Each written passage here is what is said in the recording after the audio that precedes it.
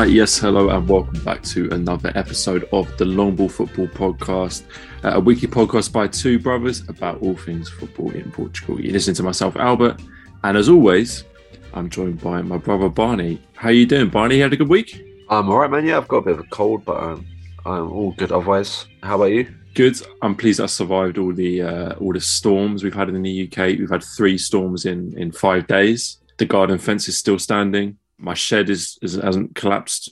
I've lost a couple of plant pots, but that's about it. That's the best you can hope for in these trying times. I was actually in the backyard sorting it out a bit because I haven't touched it since we've had the couple of storms. But sorry, this is a bit niche, probably cut this out. But I did find a Knick-Knack Nice and Spicy packet, which I haven't seen for a long time.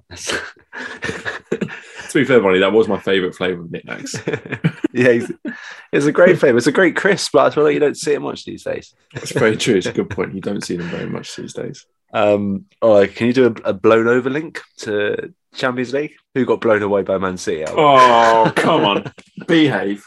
All right. Hang on. Well, speaking of things being blown away, Barney, let's talk about the Champions League. Obviously, Sporting, the only team involved in the Champions League last week, they played against Manchester City. Everyone knows the result already. It ended 5-0. Listen, we knew it was likely that Sporting would probably lose the game. Before the match, all our conversation was about Sporting's players giving the best account of themselves that they possibly could.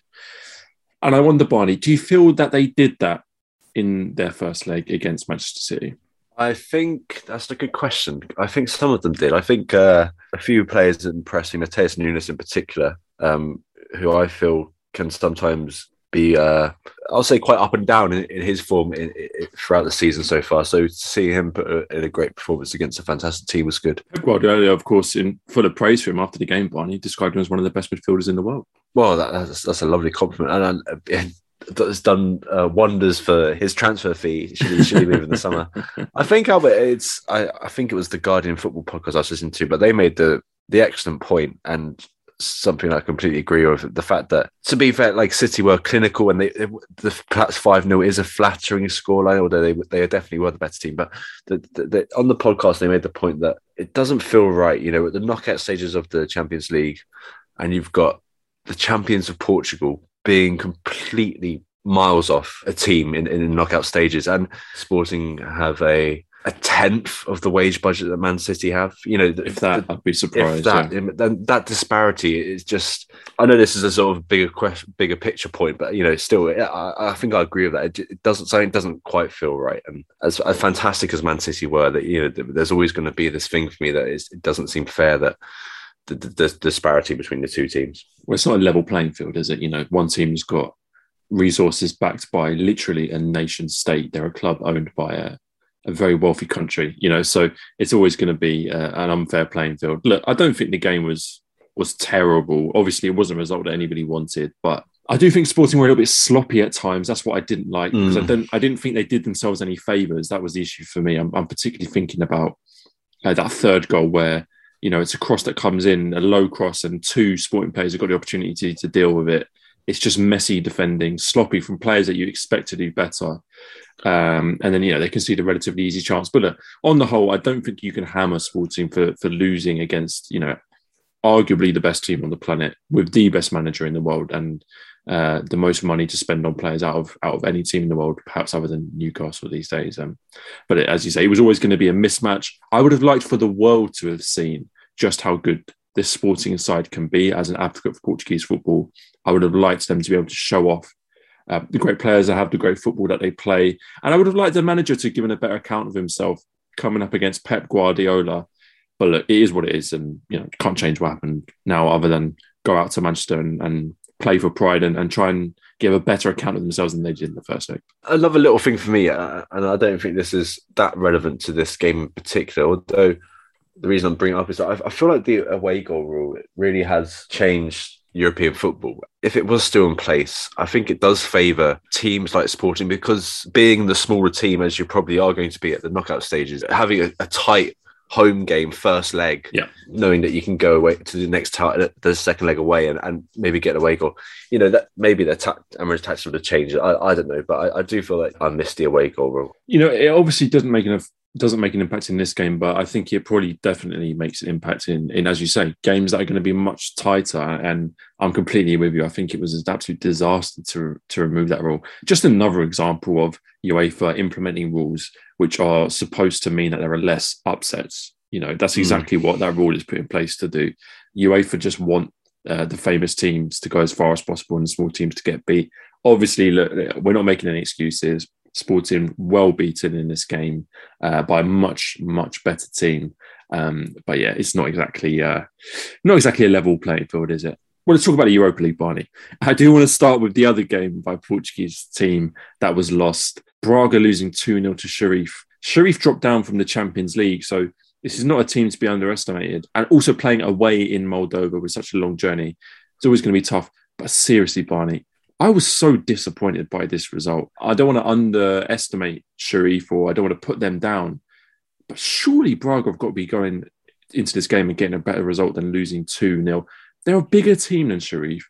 They're more experienced in the Europa League. They've already beaten the likes of Midtjylland, Ludogorets in the Europa League this season. So to come away with absolutely nothing from this game and to set themselves up with a really unnecessarily difficult second leg, that's what's such a disappointment. And you know what, Barney? This is an example of a game when it's a good job that there's no away goals rule, because the fact that Braga have got no away goal, it's just, I thought it was a really, really disappointing result. I think thinking about Braga in the Europa League in recent history, Braga are sort of almost guaranteed every season to be in the Europa League. Whether they have an okay season or a slightly bad season, they're going to be there, barring an upset. And if you compare that to Sheriff, Braga are going to come against these teams from smaller European leagues where if they're in the right moment, Sheriff got to the Champions League. This is a team who are having a fantastic run of form. All the pieces are coming together at the right time. They have the potential to turn it around, although, 2-0 is going to be tough. Everything to do in the second leg, and I think those players need to put in a much better performance than they did in the first leg. And look, finally, Barney, let's talk about the one Portuguese team that did get a result, Porto. They beat Lazio 2-1, coming from behind as well. And look, before the game, Barney, everyone was giving it the sorry ball this and Felipe Anderson that. Well, look, none of that matters when you got Tony Martinez on your side, because 2 goals from the big man up front in this game. A great result for Porto, of course, but what a great game for Tony Martinez himself as well.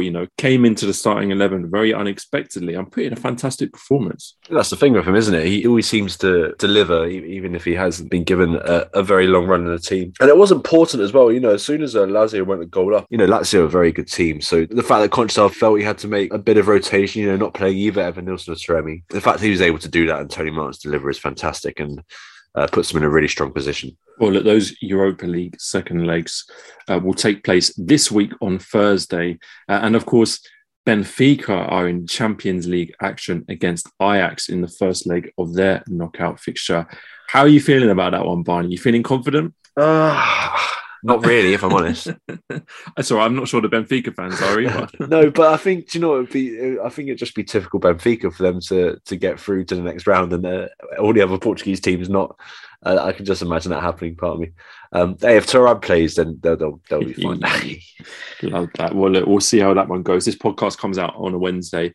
The game takes place at 8 p.m. So the eagle-eared amongst you, the early birds, will be listening to the show before that game, but I'm sure a lot of people will be listening to it afterwards. So just like last week, we'll wait and see how those results go, and we'll come back on the show next week to discuss whatever happens in that game. Well, look, Barney, let's get stuck into the Primeira Liga. Let's talk about our first game of the week, and let's talk about Porto versus Moreirense, a game that ended 1-0 to Porto away from home and earned the league leaders another 3 points. But it was not all plain sailing. There was some contentious refereeing. There was plenty of spirit shown by Ricardo Sarpinta's Moreirense side. And there were a couple of hairy moments for Conceição's boys. But in the end, they saw out the game and can be happy with all 3 points. I think this is going to be the sort of performance we'll see a lot more from Porto for the rest of the season. I think You can always draw parallels to Sporting around this time last season, when they were looking unbeatable. They had a great run of form, and then there's going to be a bit of a crunch time where things have to get a bit ugly and you do have to sort of battle your way through games more. And that's what they did in this game. Obviously, the goal was a really lovely goal. Taremi assisting Evan Nilsson. I mean, I'd love the assist so much, Albert. I think that touch around the defender from Taremi was just so sublime. And that's the one thing that's been consistent throughout Taremi's time at Porto, isn't it? Is that no matter who he plays with, be it Marega, Tony Martinez, Evan Nilsson, he contributes in goals and assists, and he's that one constant. And I think this season I've perhaps not talked about him enough or underrated him, but you can't doubt this guy. He's phenomenal. Well, you mentioned it before, Barney, about both Taremi and Evan Nilsson being dropped for the Europa League. I was so surprised to see that. My attitude was very much, what have they got coming up in the league? It's only Moreirense. Surely they can rest them. But it was those two players, those rested players, that linked up for the goal. And as you say, it was a very good goal in the end. I thought it was a very good first half in general for Porto. They played well against a difficult team, a team that was never going to let them have tons of chances simply because of how defensive Moreirense set out to play. But they stuck to their game plan. They stuck to what they know and do best, and got a very good goal and ending that first half 1-0. Whilst they would have loved to have blown Moreirense away 3-0, it's still a very respectable scoreline given the circumstances. I do have to say though, Barney, for me, I thought the second half was very different. I was actually a lot more impressed by Moreirense in the second half. The way they showed those characteristics that we linked with Sao Pinto so much. They showed fight, they showed passion. They tried to get themselves opportunities, not lots of opportunities, but there were opportunities there. Two key moments for me in the game, obviously, that free kick from Andre Luiz, a fantastic strike that crashes off the crossbar. Diego Costa's rooted to the spot just a few millimeters lower, and that's 1-1 from Moreirense. And then, of course, the second chance, that one-on-one situation with Derek, he's through and goal, but he doesn't beat Diego Costa. Phenomenal save. But I do think that, considering how Moreirense had worked so hard in that second half to keep the scoreline down to 1-0 and the opportunities that they had to score for themselves, I think they've got every right to be upset that they didn't nick something from the game in the end. There's 2 points I wanted to pick up there, but you mentioned Costa. I think both keepers had a fantastic game. I mean, yes. Pizzonato in goal, you were a big fan of him last season. I think this was a stand-up performance for me, which I haven't seen in a while from him. But going back to Diego Costa, man, I mean, people say he should be called up to the Portugal team. He's been that good. Absolutely. Phenomenal. And I honestly believe, I talked about before early in the season, but, with was it the injury to Marchesín? For me, Marchesín was going to be the starter at the beginning of the season in Conceicão's plans, but the fact that Costa got his chance and hasn't let go, he hasn't let his performances drop once. There's not been a sniff of Marchesín coming back in, even when he returned from injury. So I think that's all credit to him. I think you're right to give a lot of credit to Moreirense because, like you said, they were patient. They defended well. But for me, a really good move from Sao Pinto was playing Andre Luiz and Rafael Martins up top. Usually there's 2 wingers either side of one of them throughout the season. But the fact that you put 2 of them up to cause problems, test that backline unit with Cardoso coming into Porto's backline, I thought that was a great move. And because let's be fair, Andre Luiz, he had a great game. He got Grujic sent off. Potentially soft fouls, but he knew what he was doing, certainly for the second one. And then, like you said, that free kick that hit the bar. I mean, it was a good game, and we could have quite easily seen them come away with more than 0 points. I think you're spot on to highlight Andre Luiz there. He's been fantastic, and I do really like him as a striker. He reminds me a lot of Ali Alipour from Maritimo, that kind of physical striker. We always do our best to try and highlight those hidden gems in the lower teams. So for anybody listening, he for me is another one. If you're ever watching a Moreirense game, keep your eye out for him up front because he's good. But I would extend that to a front 3 of players that caused Porto a lot of problems because you have to include Jan Mateus in that. Barney. He was a real threat, arguably one of the best players on the pitch. And of course, he was responsible for the moment of the game that caused the most controversy. And there was a lot of controversy in the game. You alluded to the red card for Grujic. We're going to come on to some of those refereeing decisions in just a moment. But the key moment of the game for me was at the end of the first half when Jan Mateus has the ball for Moreirense, seemingly beats his man and gets past Fabio Cardoso, gets into the box where he's then brought down by Uribe, already on a yellow by that point, and the ref signals for a penalty. Now, of course, the decision is checked, as all penalty decisions are. What becomes apparent initially is that the foul may have been just outside the box, so not a pen, but still a free kick from Moreirense and probably a second yellow for Uribe. But as the ref continues to consult the screen, they're showing the replay of that first duel between Jan Mateus and Fabio Cardoso, and it becomes clear that the ref has seen a touch from Jan's knee onto Cardoso's foot, which means that, in fact, a foul by Jan on Cardoso. Now, I have to say, at the time, I was completely shocked by this decision. I could not, for the life of me, see where that touch was supposed to have happened. Obviously, I'm not claiming to know more than the ref, of course, but we do see on screen everything that the ref is watching on his VAR monitor. We saw the incident replayed multiple times. I personally cannot see where that touch has come from, but we have to trust that the ref has made the right call with the technology that he has. What I will say to that is Cardoso is very, very, very lucky. He is a lucky boy there because he is well beaten by Jan Mateus. I think he's already going down. He's already falling as Mateus goes past him. And I think if there was some kind of minimal contact, it's very, very soft, and it's enough to save him from being responsible for what I think is a very poor mistake. You said we have to trust the referee. Do we do, Albert? Well, then my point is just that if he's looked at the monitor, I'm not going to be the one to say that I can see better than him. You know, I'm watching on a laptop screen. He's watching on the monitor. We have to take his word for it. Yeah, I think that whole situation is one of these really murky, uncomfortable VAR situations, isn't it? Where, like, you know, suddenly they're looking at, is it a different passage of play?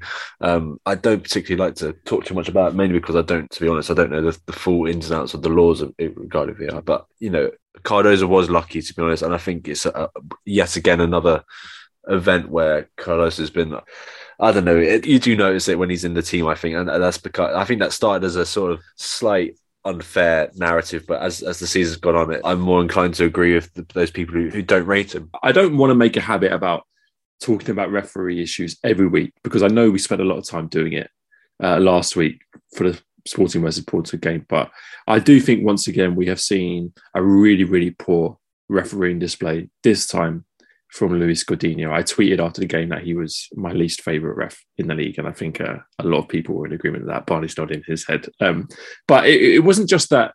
It wasn't just an incident like that which meant he had a bad game, because like I said, I'm happy to give him the benefit of the doubt in that situation that he made the right call. But it was, again, just for me in general, a really poor refereeing performance where a ref is just so eager to give out cards. Like, he can't wait to dish out the yellows. 12 yellow cards he gave out in this game. 2 players he gave 2 yellow cards to. As you mentioned, Marco Grujic from Porto got 2 yellows in 10 minutes, one of which was very soft, I have to say. And obviously with yellow cards, there's no VAR check, even if it's a second yellow. So nothing the ref can do there. And then, of course, Stephen Vittorio, Barney, the most absurd story, one of the most absurd refereeing decisions I've seen this whole season, and probably last season as well. Godinho gives him 2 yellow cards in the space of about 20 seconds. One for a foul, which, by the way, isn't even a foul when you watch the replay. And then a second yellow straight away because he takes opposition to the way that Vittorio protests the decision. It was so bad. And it was just a referee so eager to give out the cards. You see when he pulls out the second yellow card, he's so determined to do it. He's so pleased with himself. It was just appalling decision-making. This is the top flight of a top European league, and this is meant to be one of the best refs. It's got to get better. The guy thinks he's fucking Pierluigi Collini, but fucking he's 2 foot shorter. I mean, come on, man. That for me, that the sending off of Stephen Vittorio is an absolute disgrace, because it's completely. Sorry, I'm still laughing at Pierluigi Collini. Sorry, but 2 foot shorter. Yeah. But the Stephen Vittorio red card is just a complete disgrace, because it's so evident and so clear that in that moment it's just a man getting pissed off and wanting to assert some authority. And I don't know if it's the same as it's here in England, but like, can you contest red card suspensions if they're from 2 yellows? I'm not sure if you can. I'm not sure. And so he's completely fucked over Stephen Vittorio there, who's been an important player for Moraines at the back. So I don't know. I thought that was disgraceful. And I think you're right. Once again, it's a referee just dishing out the cards, like getting involved too much. And I really dislike this guy as well. Mate, if I was a Portuguese football fan, the next time Luis Godinho was refereeing a game when I was in the stadium, I'd be starting a chant of all the fans of, "You're just a shit Pierluigi Collina." Be fantastic. Well, let's not leave this game on a negative, because similar for me, Barney, to the Sporting versus Porto game last week, despite the referee's poor decision making. I did think that this was an excellent game, and as a neutral, I watched this game in full last night, and I loved it. I thought it was exciting. I thought it was dramatic. I thought Porto played well, but they were also well tested. There was plenty of opportunity for the underdog to get a result. So this game really did have everything, and it was a shame that there was poor refereeing, but that didn't overshadow what was an excellent game of football, and a good example of why it's always worth watching these games, even if you think that the big team is going to walk all over the little team.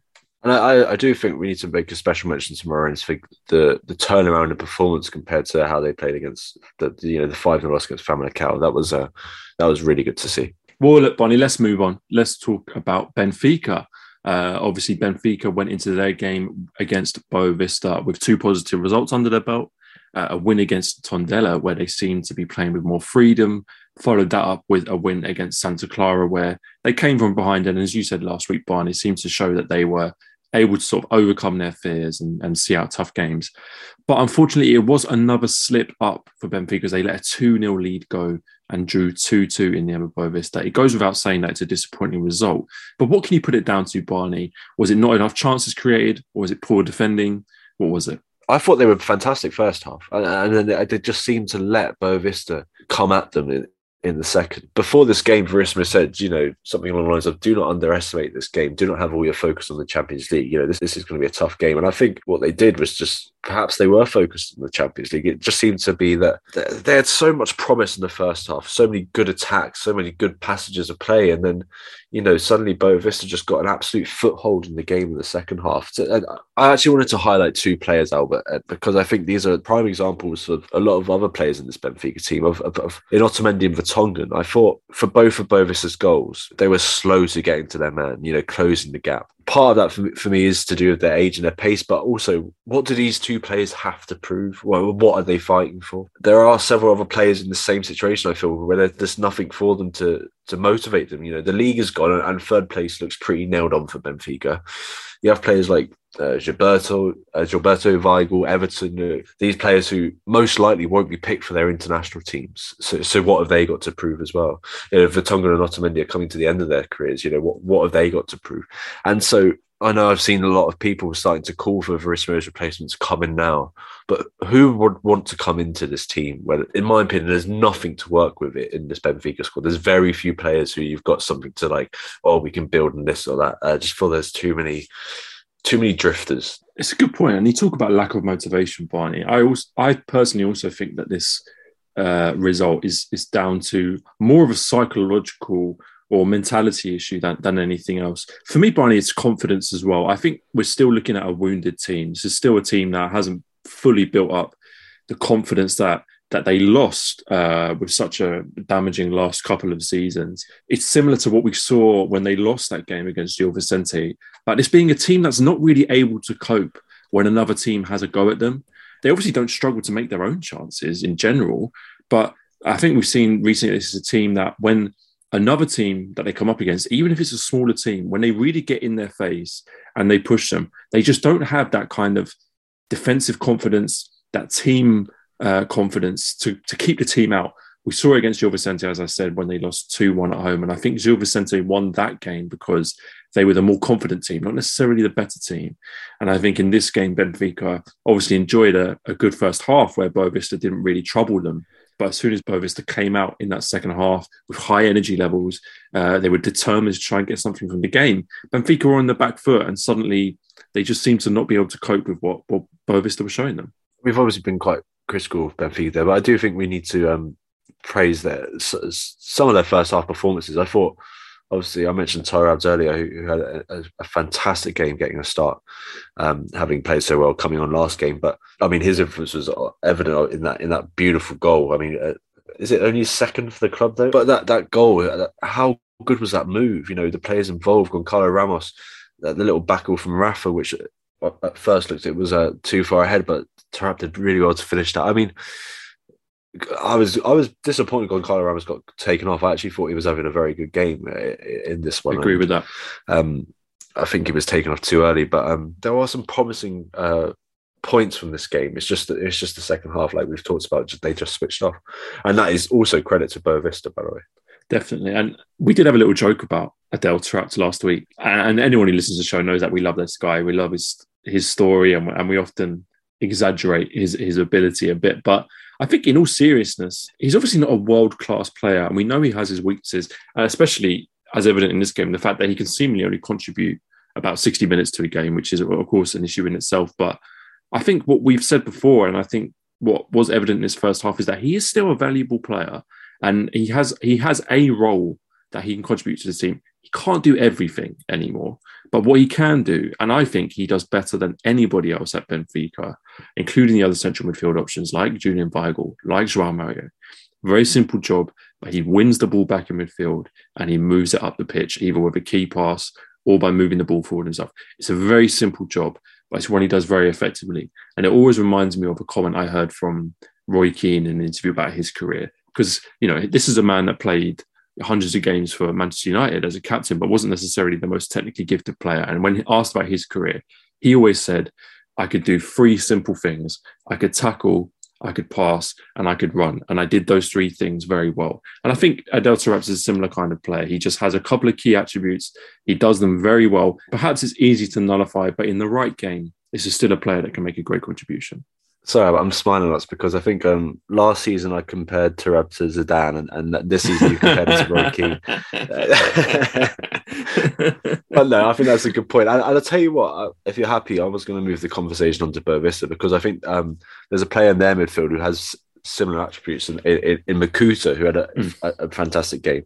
What like we've been saying, I think he's a box-to-box midfield. He had relentless energy, and I think this season he signed from Braga B, coming into Boavista, and he's had an interesting career. I think it was either Mark Rodden or Con Murphy, the Irish commentators who've been put on Twitter, that he'd also previously played for Longford Town and Ireland. So this guy's a bit of a journeyman, but I think since he's come on the scene at Boavista this year, he's really impressed me. I think that's the way Boavista plays, getting the ball up quickly, and he's a real key cog in this Boavista midfield. And of course, it's a wonderful finish, Barney. For his goal, yeah, absolutely. Of course, set up by another player that I wanted to praise, and that's a player we mentioned before, that's Kenji Gore. He came on as a substitute. I thought he had a great impact on the game. He was just a player that they needed, not just because of the assist for the goal, but his direct running at players caused Benfica all sorts of problems in their defence. And he was exactly the type of player that they needed, that injection of positivity that, as we mentioned, Benfica often struggle to deal with. And of course, it's also just worth mentioning Gustavo Sauer as well for a wonderful finish for Boavista's first goal. When I think of those key players at Boavista, those gems that they've got, I think about Gustavo Sauer, I think about Peter Musa, so they have got gems in that side. And I think we joke all the time about Petit's sides always giving Benfica 3 points. And I joked last week that maybe that was going to happen again this week. But look, he clearly gave them a bit of a kick at half time that they needed to get back in the game, and full credit to them because it worked. I think, was it Gustavo Sauer and Yusufa Ng both getting their 100th games for Boavista, which is great. So, like you said, Sauer's finish was great. But I think both their goals, Albert, there was some really good football. For Sauers, I think Nathan has some excellent work on that right wing. He's been fantastic, a really exciting player as well. So I know, is it their 7th draw in 8 games now for Boavista? But these are going to be valuable points. We can't forget that this is one of the weakest squads in the league, even compared to some of the promoted teams. Petit's doing a solid job, and this was a great point for them. The fans might not like me saying it, but it's all points on the board on the way to survival, which will be fantastic for them. Well, let's do the last game of the big 3, Barney. Let's talk about Sporting versus Estoril. This was obviously a game that we picked up quite a lot last week as a game to look out for. 2 good teams in this division and a potential banana skin for Sporting, but they did deal with the situation admirably and brushed aside Estoril 3-0. A red card incident that might have been controversial to some, and that Estoril were down to 10 men for a lot of the second half. But for me, it wouldn't have made much difference, as I think Sporting were pretty comfortable throughout the whole game. They're really jelly at the moment, aren't they? I think, there was some real class. Paulino had at least 2 beautiful back kills. One of them was assisting with the Mateus Reis goal as well. Happy for Pote to get his goal, even if it was a tap-in. They all count. And then Sarabia. The guy is just... I think it's hard to gauge, isn't it, for me personally, because I never really watched him at PSG. I never really appreciated him as a player. I don't I couldn't tell you where he was before PSG. He's that sort of player that is, for me, has gone under the radar. But seeing him now, it's completely evident to me that this guy is a different class. And the way he's excelled under Amarin as well. And I think maybe a game or two, the first 2 games, he perhaps wasn't as influential, but then since then, the guy's just been unbelievable. The thing is, Barney, we spoke about him when he signed and the deal that brought him to the club. And it was obviously very much a case of Sporting saying to PSG, look, you're going to take our best young player. We want something out of this. Who can you give us? And it was Sarabia on loan. And we wondered whether maybe he wouldn't gel in the team if he didn't really want to be there. Maybe he would be a bit of a mercenary. But full credit to him and full credit to the team for helping him bed in, because he's committed to this club now, and he's really committed to being a Sporting player and is, as you say, putting in some phenomenal performances. It was a wonderful, wonderful goal. We've been treated to some wonderful goals in recent weeks, but this was just a fantastic strike from the right-hand side of the box, cutting in on his left foot.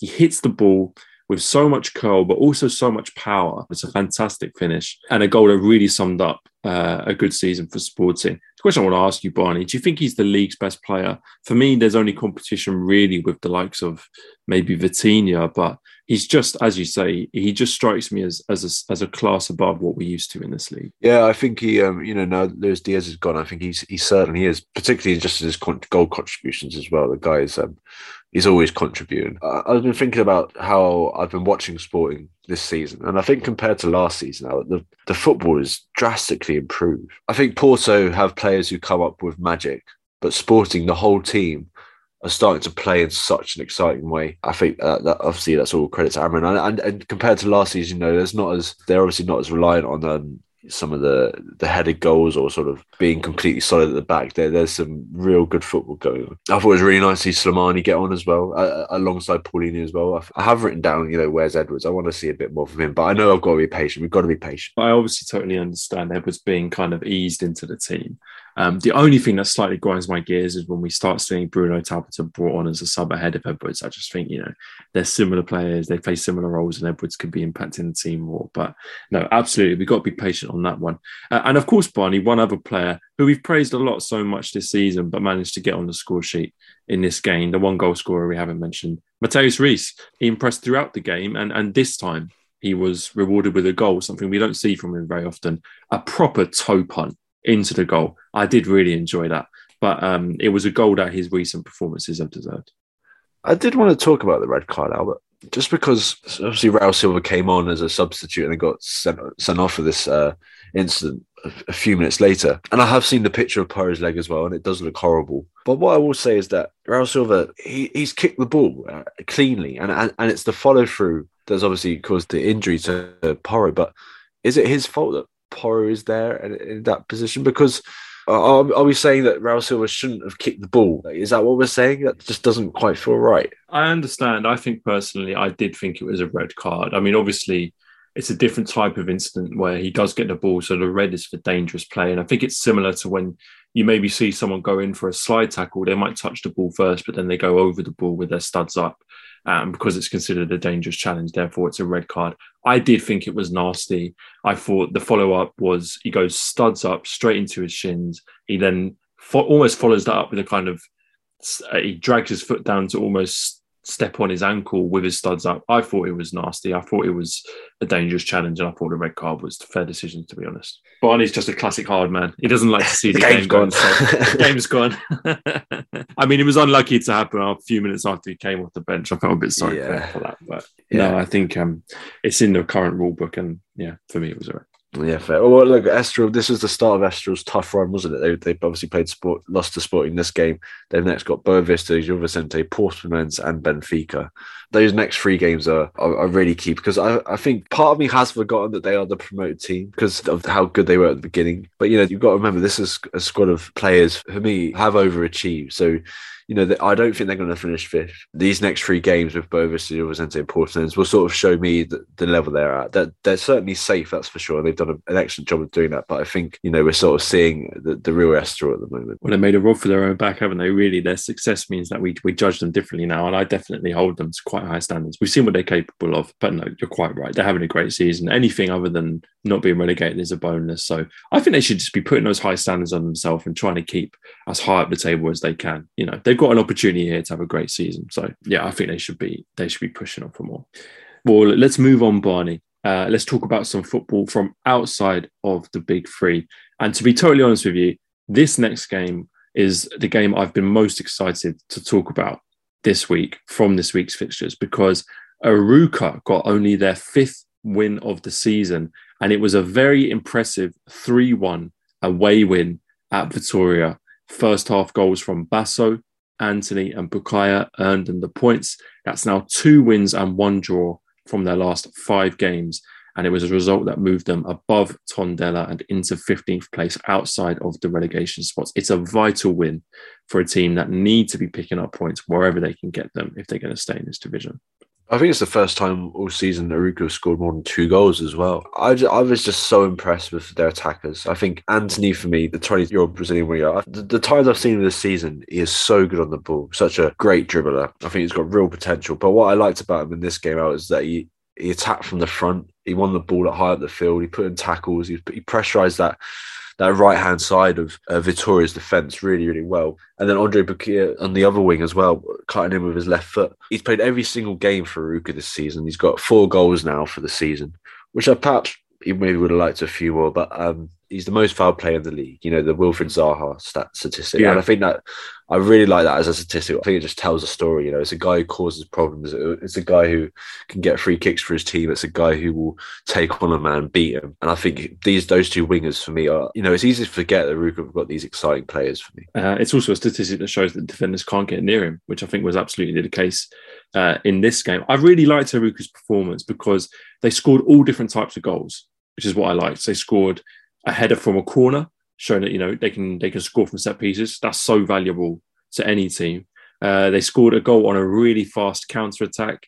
I think that was the second goal that Anthony scored, and then of course that third goal where they sived through Vitoria's midfield and defence with some quick passing. They got between the lines, and I just thought it was a really well-rounded performance. And everyone knows that we've got a little soft spot for the underdogs. I think we'd both be very happy if Arouca stayed up, and I think it's been difficult for them because they have found a lot of games just a bit too much of a step up for the squad that they have. And it's a fantastic story them getting to the first division, but I think they have shown in games like this and in their recent fixtures, as I said, 2 wins, 1 draw from the last 5 games, some good performances, that there's plenty to build on. And they've got a chance, they've given themselves, with these types of wins, they're giving themselves a chance of staying up. It's the best they can do, really. The business they've done in January, I think, like you said, I think that does give them a real chance of staying up. And the player for me, perhaps the most, I know they signed Wellington Nem. I talked about the big striker, Pedro Marques, who they signed from Brazil, who missed that opportunity at the end, by the way. He should have made that 4-1. But it's a midfielder, David Simão, coming back to the club, having been a free agent since August. It's a good bit of business for me. He's 32 years old, but, he's got experience in this league. He's been at some good clubs elsewhere in Europe too. He's a seasoned pro, but I think that is going to be important for them because we've mentioned their exciting young wingers. They've obviously got a defence built around João Basso, who is another really interesting player for me, Albert. I'm absolutely drawn to him. I don't know if it's the tash, the hair, but he's a centre-back on penalties as well. He's interesting because I really rate him, but I wonder if we could see him at a bigger team in the summer. But going back to, I wanted to talk about that midfield with David Simão coming in. With him and Pedro Moreira as well, those 2 in the midfield could be real key for Arouca. We know they like to keep the ball. I think they're 7th in the league for the amount of passes they play per game. They're good on possession stats.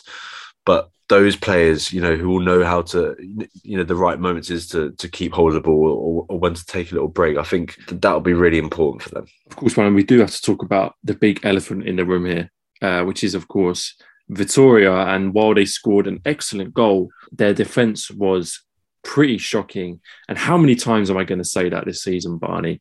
They were unable to defend that set piece, which led to Arouca's goal. They were really badly caught on a counter-attack for the second. I mean, the amount of space that Anthony's in is unreal, really. And then, of course, they were passed through far too easily for that third goal. It was poor, Barney. It was so poor. And it's a defence that's really letting them down in games. As I said, Estupinan for me scored a fantastic goal. I thought it was a great cross from Ferreira, and Estupinan showed really great desire to get in on the end of it. Very well worked goal from not a great chance. But it's no use. It's no use when your defence is so bad that you're letting in 3 goals to a team threatened with relegation. They've got major issues there. The prime example for me was the Aruka's second goal, where I just thought that the defending was shocking. I think Moomin pushes up to play offside while Fernandes is tracking back. You know, Ferreira, the right back, was just nowhere to be seen. He was obviously marauding up the wing, and I think it seems that he likes to attack a bit more than he does to defend. And this is an argument for Pepe under-delivering. It's that defence. There's been no improvement. There's been plenty of time this season for him to work on that defence, and they've looked absolutely clueless in so many games this season. You know, when I say there's been time for them to work on it, there's also been a transfer window for them to work on it, but nothing has happened. The president of Vitória, Miguel Pinto Lisboa, you know, he's coming under a lot of fire, and it's going to be interesting because there are elections in a couple of weeks. But if you look at what he's done this season, you know, it was fantastic getting Pepper in, but since then, what? You know, there's poor investment, key departures in the window, Edwards, Andre, Fale Saka as well, financial issues. I mean, you look at that report that came out recently, you know, this murky business with Porto where they've reportedly spent 22 million on 2 Porto youth players. Like, what the hell's happened there? The SAD meeting in the winter where they said they needed to raise 10 million euros from sales. It's just so poorly run for some time now. And I am generally worried for Vitória. I wouldn't be surprised if a scandal comes out about from this club. I wouldn't be surprised if Pepper goes, you know, and suddenly, like, where are they? What have they got? It's a real worrying time for me. Very worrying times, you know, and it sounds dramatic, but the way things are going, I wouldn't be surprised if this time next season we're talking about Vitória sleepwalking into a relegation battle. You know, that's the trajectory that this team is on at the moment, the kind of self-destruct button that they've pushed. I do want to come back on what you said about Pepper, because I was nodding my head throughout what you were saying. I couldn't agree more. He has to really be questioned here. Yes, the defence is poor, but like you said, it's been poor all season, and he's been working with them the whole time, with no improvement. I did see some interesting comments online after the game, Barney. People saying that in his post-match interview, he looks defeated. He looks like he doesn't have the answers on how to improve them. God knows, Barney, there's no 2 bigger Pepper fans than me and you after that season he had with Passos. He left them last season with his stock sky high. You know, this was a young manager that really had his pick of teams if he wanted it. But you have to say his reputation now is taking a real kick in here at Vitória, because despite the fact that they started the season in a weak position, there's barely been any signs of improvement. You're right to point out all the off-the-field issues, but on the field, I just don't think we've seen enough from him to justify the kind of reputation that he had at the start of the season. A statistic that stood out for me in this game, Albert, was aerials 1 and tackles 1. So Aruka won 20 aerials compared to Vitória's 13, and Aruka also made 22 tackles compared to Vitória's 13. The 4-4-2 formation that Pepper went with in this game, which is a change, you know, with Semedo and Silva in the middle, that pair of them made 1 tackle between them, and it was just a weak midfield. And when Andre Almeida came on in the second half, he came on, he made 4 tackles, committed 3 fouls, and was clearly trying to do something. And Albert, I had a moment of clarity when I saw that, because he's a completely forgotten man here whenever we talked about Vitória. Because we thought last season we'd found the next big player to come out of team, not in the big 3 in Portugal. Yep. And it's got to be a tarnish on Pepper's record as a manager. He hasn't made him a key player in this team. You've got a player who's come up through this club, will fight for the team, you know, and has got an abundance of talent, and we haven't seen him at all this season. And like I mentioned that point at the beginning with the midfield, it's weak. Semedo's weak. Silva's a good player, but he's, you know, he can't be played in a 2. He needs to play in one of 3 central midfielders. It's just, I'm really disappointed that Andre Almeida hasn't been given the opportunity that he deserved this season. I'd be interested to listen back, Barney, because I can't quite remember, but at the end of last season, we did our best 11 of the season, but also a best 11 of players outside the big 3. And I think he might have been in the discussion to be in that midfield. So Ryan Gould might have pipped him to the... It might have just pipped him, to be fair. Barney, Zach Lowy on Twitter made me laugh. He summed it up perfectly. He just put out a tweet that said, Vitória are exactly the type of team to beat Braga with 10 men and then next week lose at home 3-1 to Aruca. Well, let's talk about something else. I think we've only got time to do a couple more games quite quickly, Barney, but we will spend time talking about a few more fixtures.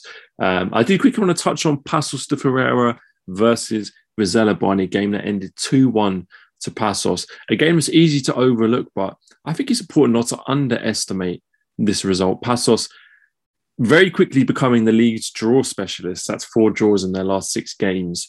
They broke that cycle by coming from behind to beat Vizela 2-1. It's been tricky at times for Passos this season, but I do like what I see from them. I do like what this good young manager Cesar Peixoto is bringing in. And this game, I was particularly impressed by their comeback.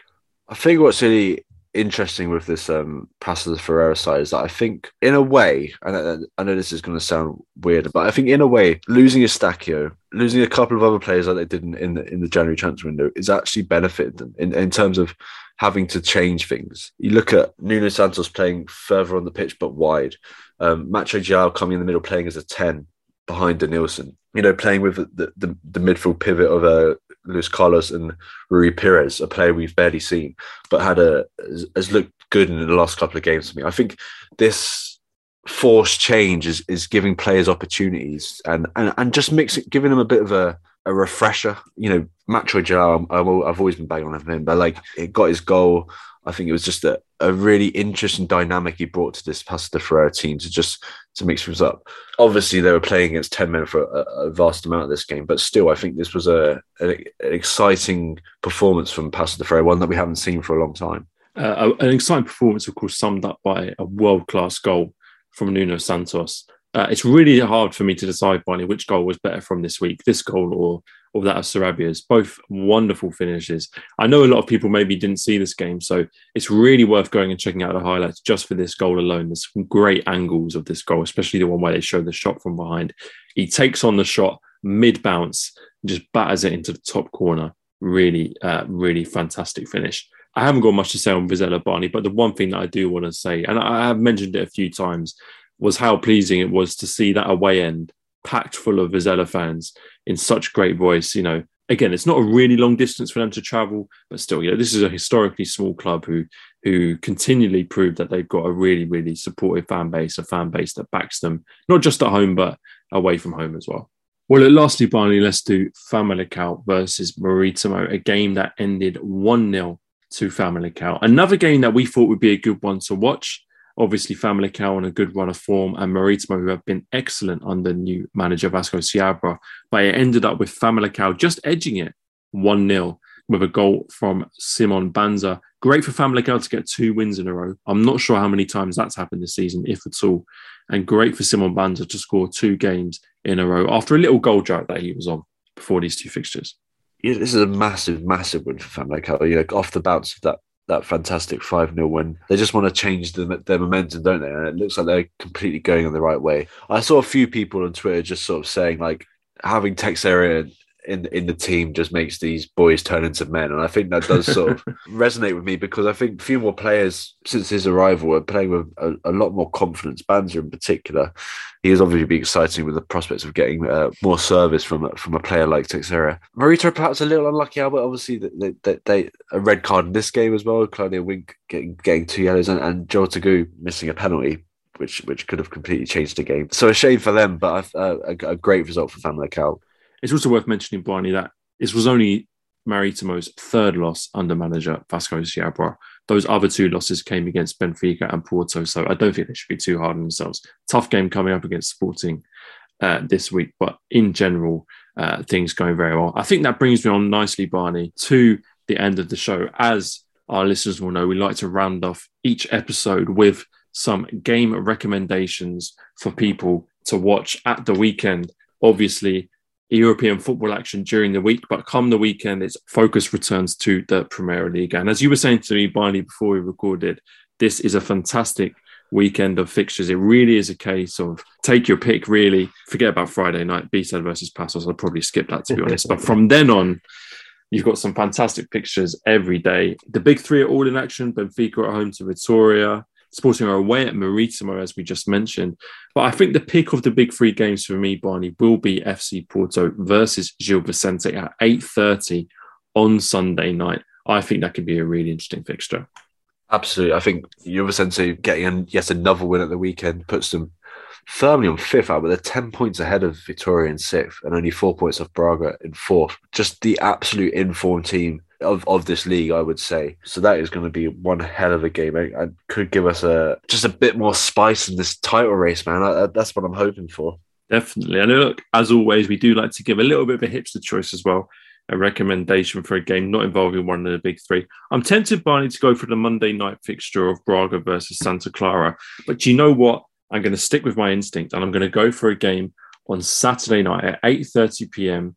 when you're on the sofa, your day's finished, you finish your takeaway, the football's over for the day. You could just stick on Arouca versus Moreirense. Two teams that we talked about at length this week. Two teams that on paper might not provide the most exciting fixture, but I've just got a feeling that Arouca looking to build on their recent good form and Moreirense inspired by the fiery Sarpin. So I think that could be a tasty little game. I like that a lot. Yeah, I'm happy with that. Absolutely. Well, look, we'll leave it there. That does bring us to the end of the show for another week. We, of course, want to say a big thank you to everybody who listened. If you want to support the show, you can give us a little review on Apple Podcasts, or you can leave us a star rating on Spotify. Both of those will help us be discovered by more people looking for Portuguese football content. If you want to contact the show, you can find us on Twitter at Longball Football. Get over there and follow us if you don't already. We always love getting involved in your conversations. Drop us a message, leave us a comment, and we'll always get involved in any conversations you guys want to have. But it just leaves me to say thank you very much for listening, and we'll see you again next week. Yes, see you next week.